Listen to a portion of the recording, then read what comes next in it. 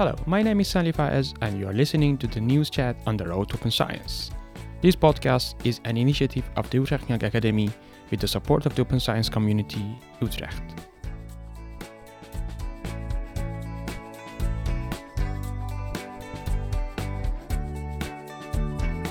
We are starting the news chat on the road to open science for April 2019, and with me here are Bianca Kramer and Jeroen Zondervan. They're gonna just go over the hot news of open science. Who wanna shoot first? Jeroen. In the last news chat, there was mentioning about the pilot, You Share, We Take Care.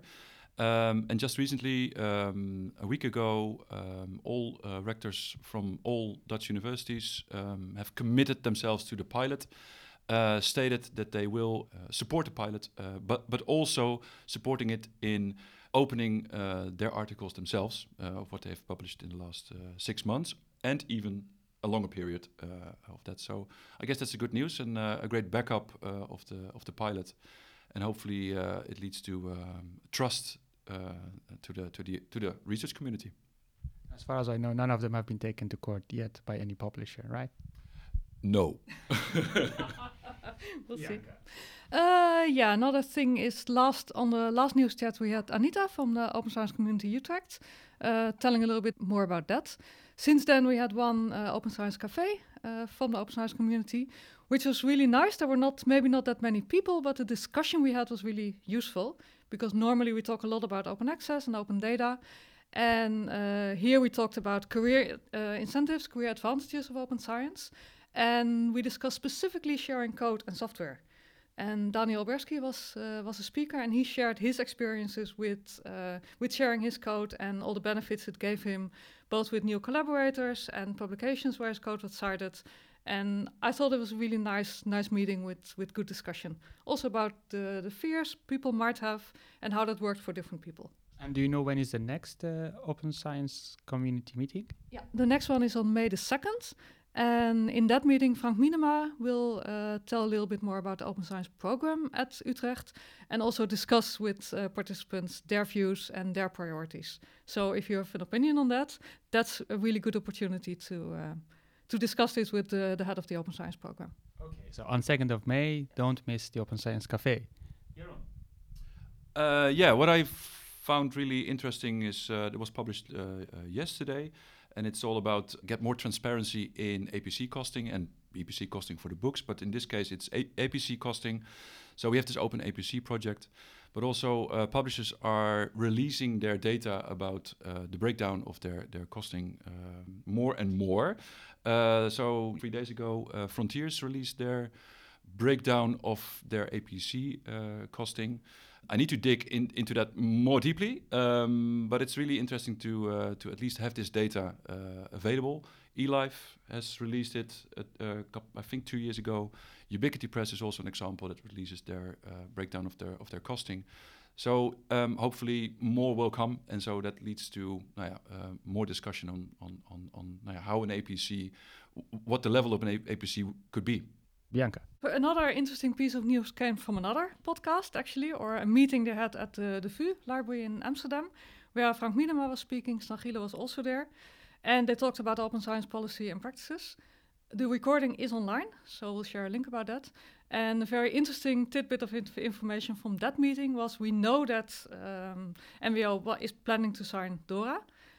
We're all very interested in when they will sign it, and Stan Gielen there said that they will sign it before May.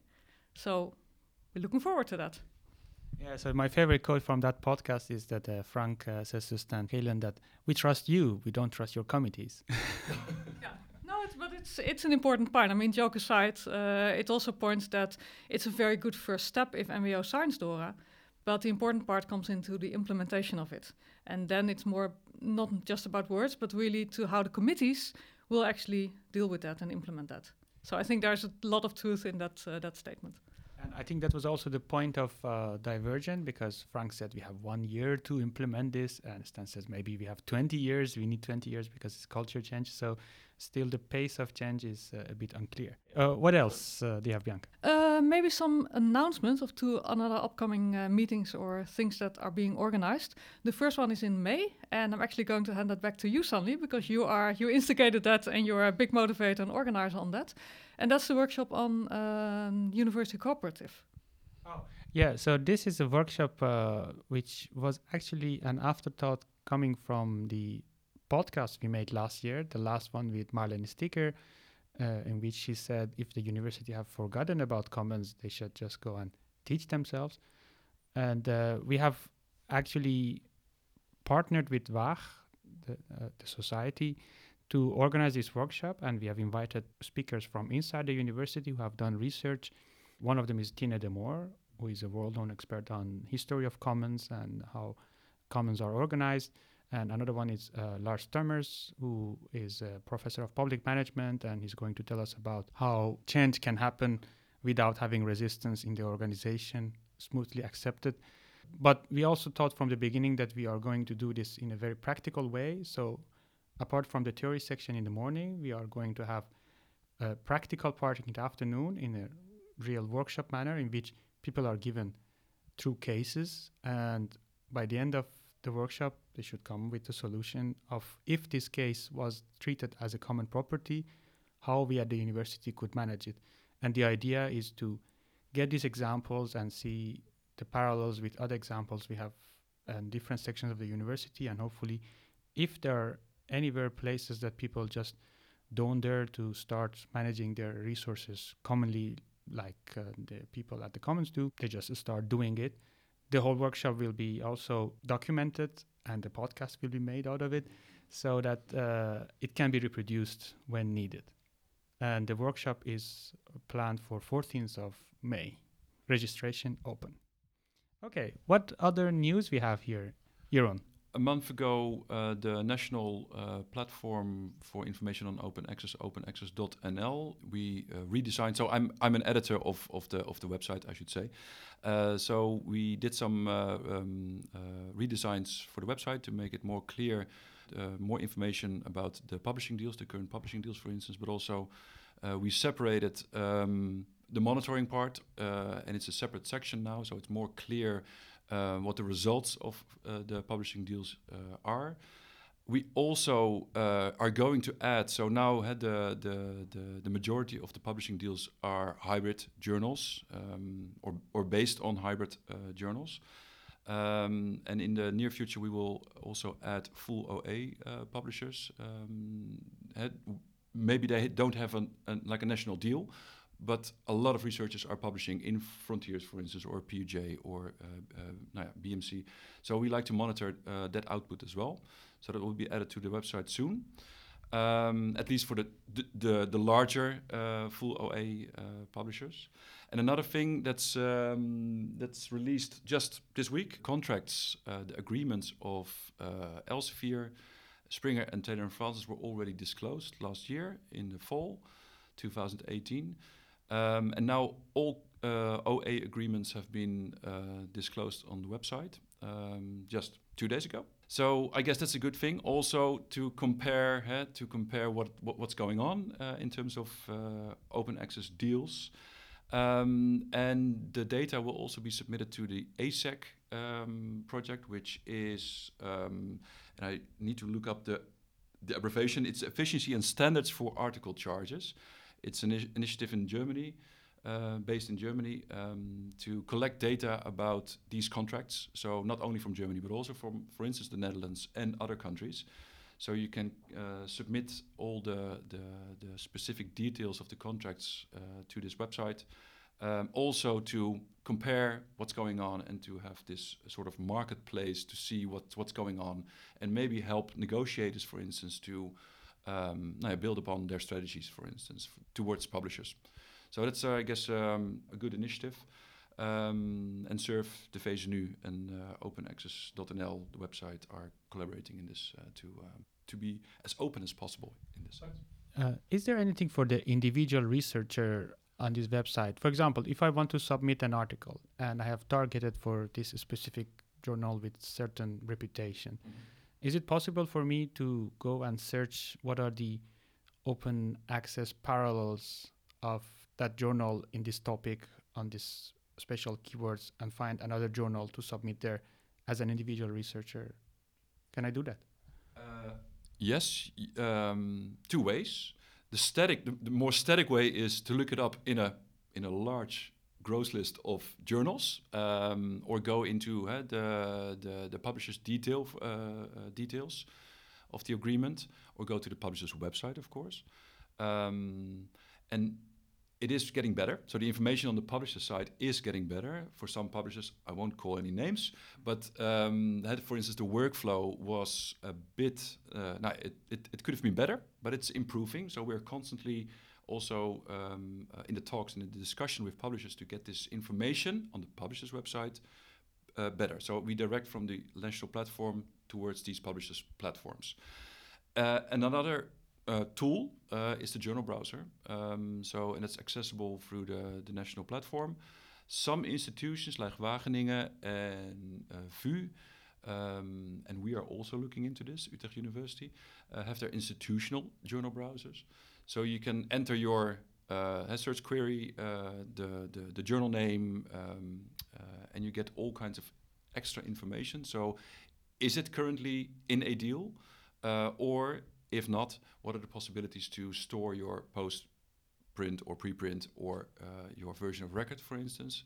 That data is coming from Shepard Romeo. So the journal browser is collecting all kinds of data from different sources in one place to help the researchers to make a good decision on where to publish and what they can do with their publication.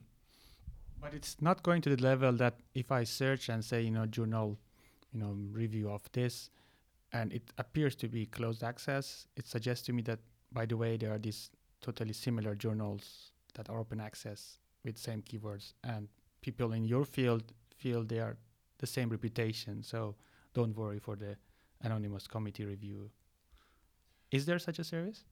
The journal browser isn't offering that service yet. This is something that's really interesting to look at if that's possible, to sort of, this one maybe isn't the journal with the best compliancy, for instance, or funder requirements, whatever. So what are the alternatives? That's a very good one. And we have a short list of some of the improvements, for instance, for the journal browser. This is absolutely one of them. Internationally, is there such a marketplace of? I think there is one initiative by Anna Sherman, and I have to look up what the name is, that does something like that. That based on certain characteristics and also on topics suggests a number of journals. The interesting part there is that you can, there are some things that are really objective, but especially like you just said, journals that have the same reputation. The question there comes in, how do you judge that? And do you rely on the impact factor? I think we all agree that that's not what we want. But then what do you do? And you ask other people, do they have more or less reputation? Okay, so what's next on our jamboree of short news? Maybe another announcement that concerns the Utrecht Open Science Summer School, or the Summer School on Open Science and Scholarship, because we want to be inclusive and not just include the hard sciences, but also social science and humanities. This is a summer school that we've been doing for the last 2 years in the context of the Utrecht Summer School. So mostly aimed at people outside of Utrecht who come to Utrecht in the summer to do one or more courses. This year we want to do it a little bit differently and aim this course more at people from Utrecht itself.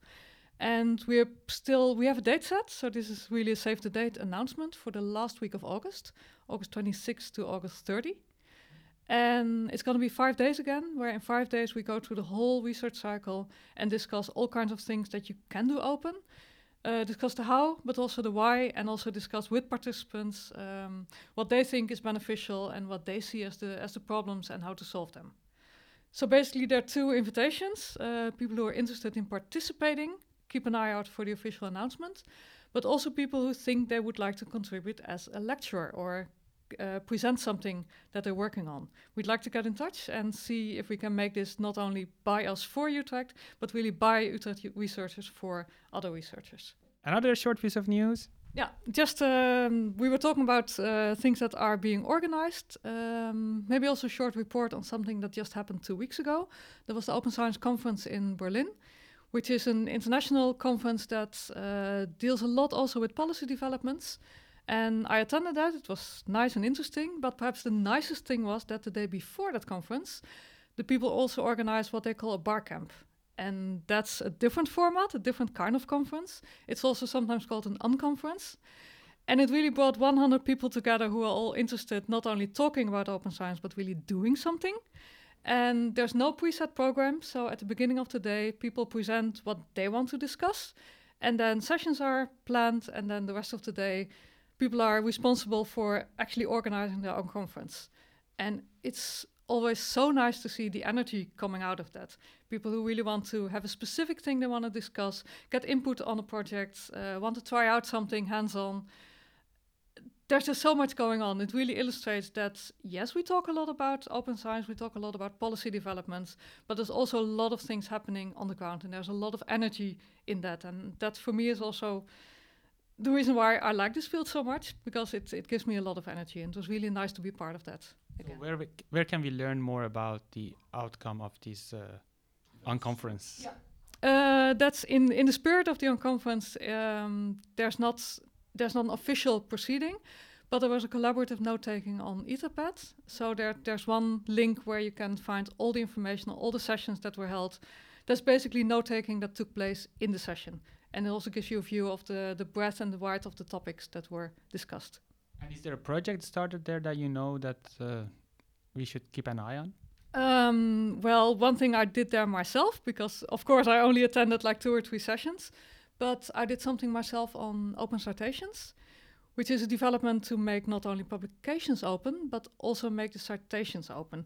We're probably all aware of Scopus or Web of Science, which are closed databases where you can see which paper cited your publication.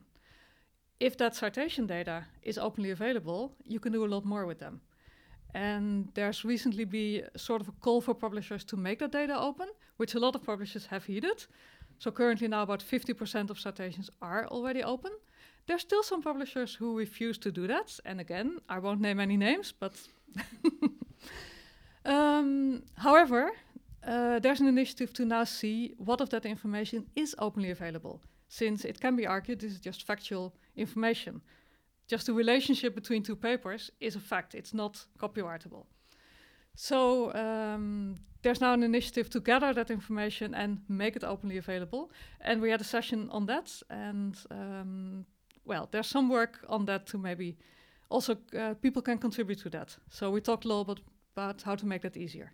Nice. So link to this nice unconference and the outputs of it on Twitter. Just please pay attention. Jeroen, you want to say it? Maybe just one brief mention is the University of California. It's a structure. It's multiple universities and campuses and medical centers together. So it's a huge consortium. But they decided to not go into an agreement with Elsevier, I think 3-4 weeks ago. And it was huge news, because it's a large consortium, huge amounts of students, researchers. So that has had some impact, or maybe it has had impact, not some, but it's really had impact. Also because this community, this consortium, it's responsible for over 10% of the research output in the US. So it's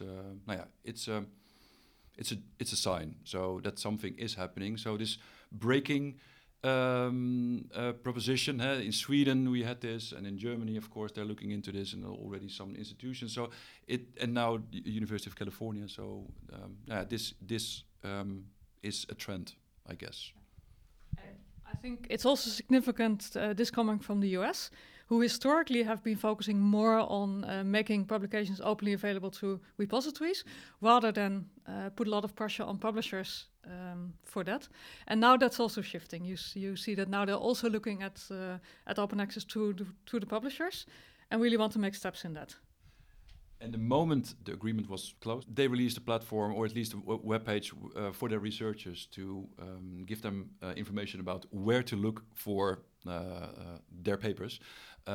in different ways. So, and we have, of course, a lot of ways of getting papers legally. There are many ways. So, but this is really, I think, an interesting strategy as a consortium. Okay, you break with an agreement, but then you offer immediate support to your researchers with new information and other ways of getting your research.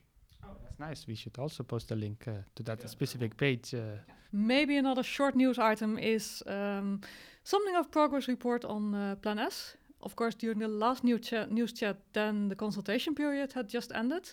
So now all the consultation feedback that was submitted to the coalition is now being processed, and we're all waiting for the coalition to come out with their new implementation guidelines. Meanwhile, of course, talk continues, and also specifically society publishers are exploring ways to make the transition to open access. Historically, that has been difficult for society publishers, or at least they find it difficult. But now, also due to the pressure from Plan S, they're really making steps at exploring how that could be done. And some organizations are helping with that. And one thing that happened was the Wellcome Trust. They funded a project to help societies with that transition by commissioning consultancy firm to look at all the different options that are available. And recently, an interim report was published by that consultancy firm that outlines some of the possible strategies that societies could consider. And that really covers the whole spectrum from coming up with new journals or transitioning their existing journals to open access or facilitating the green route. And we're also really looking at business models. How can you do that and still be financially sustainable?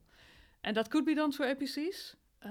But one of the things that are also in that report is the idea of having that subsidized by other institutions or society members or other organizations to finance that transition.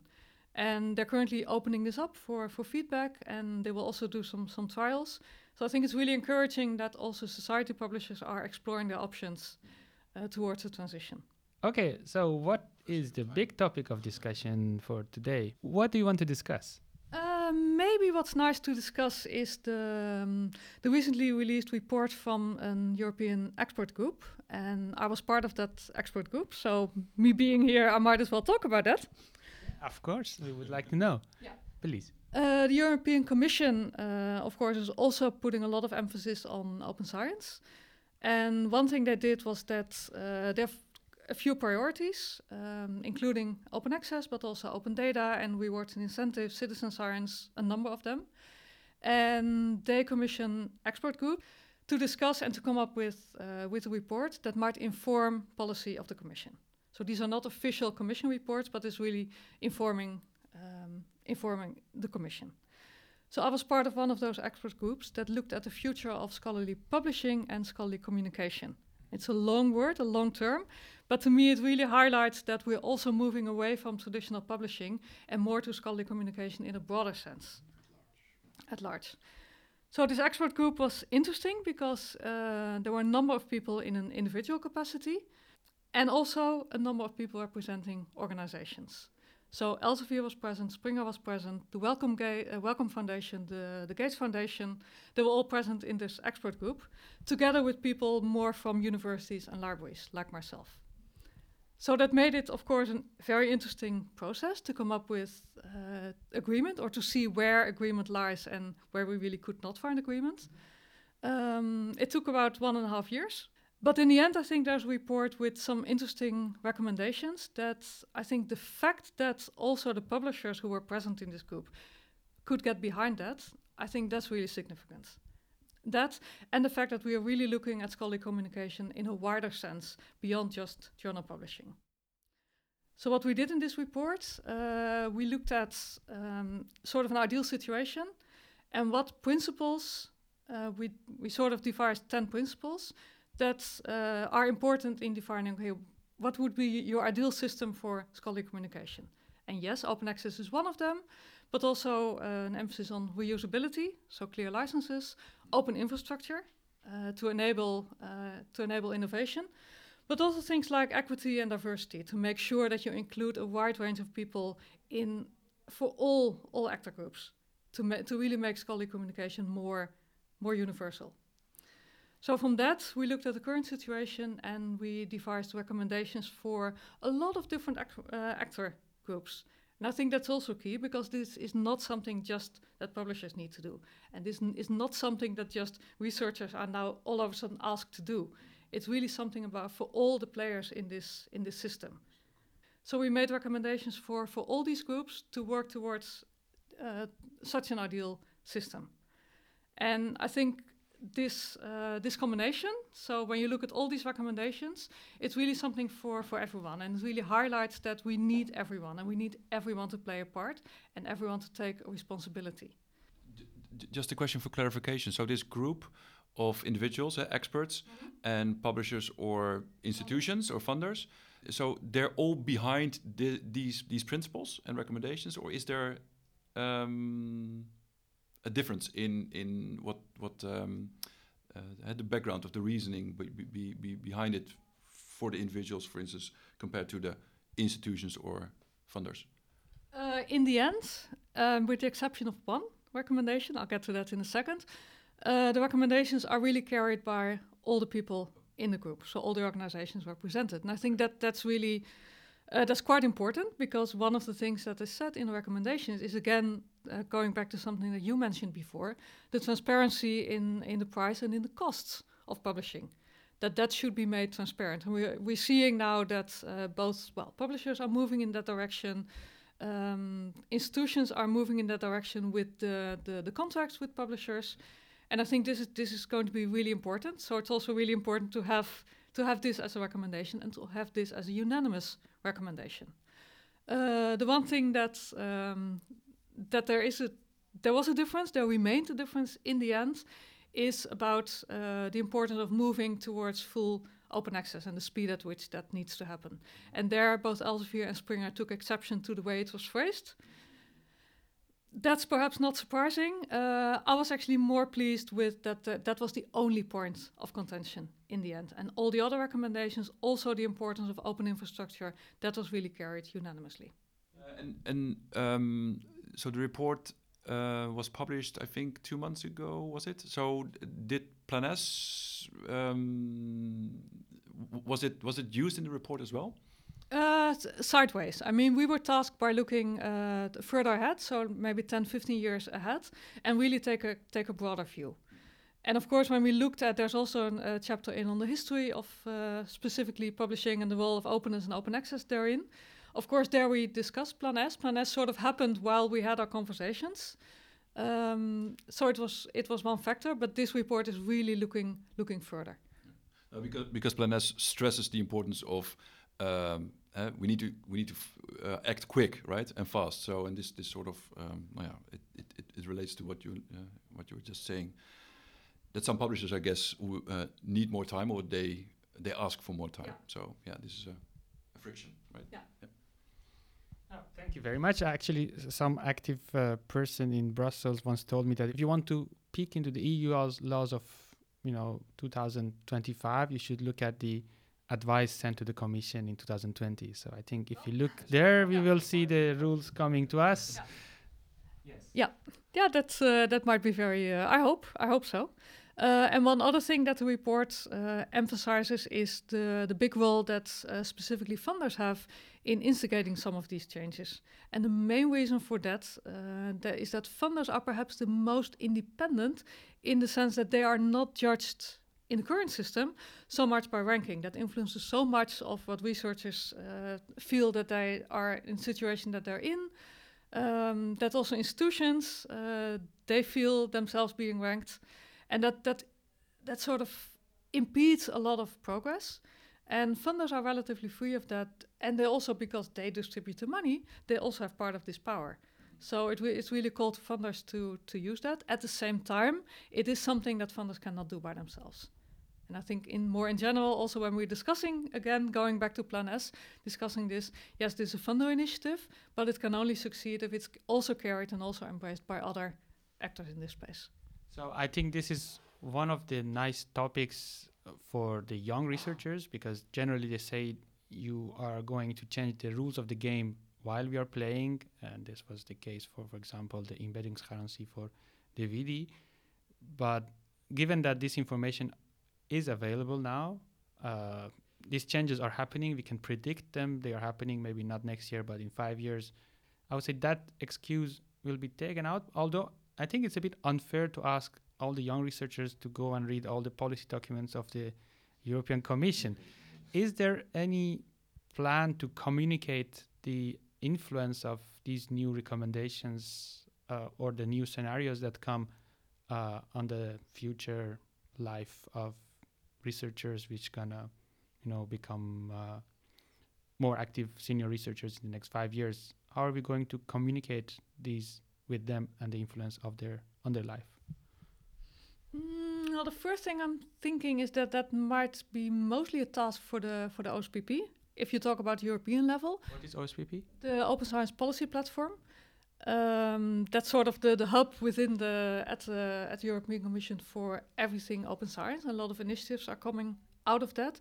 They're, by the way, really emphasizing for currently how to transfer all these principles and all these nice words into practices and really look at practical examples to emulate and to learn from. If you talk about policy, they published, I think that was half a year ago, they published their standpoint. That's, I think, a pretty readable, relatively short and readable document that really outlines their principles and their intentions. So that would be one thing. It's still a policy paper. So I don't have an easy answer to your question. I think your question is very valid. Yeah, very good, yeah. Because there's so much, that's all something I learned over the time, that there's so much like paper produced, even if it's online, so many words.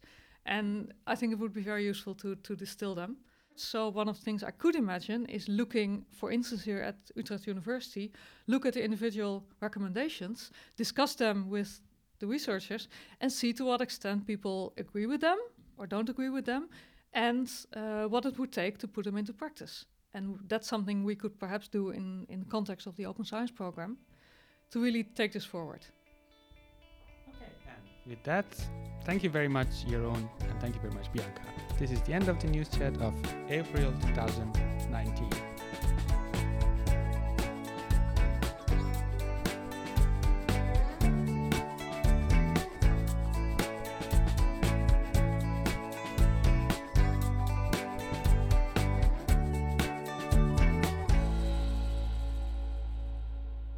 Okay, and for warm up, any jokes?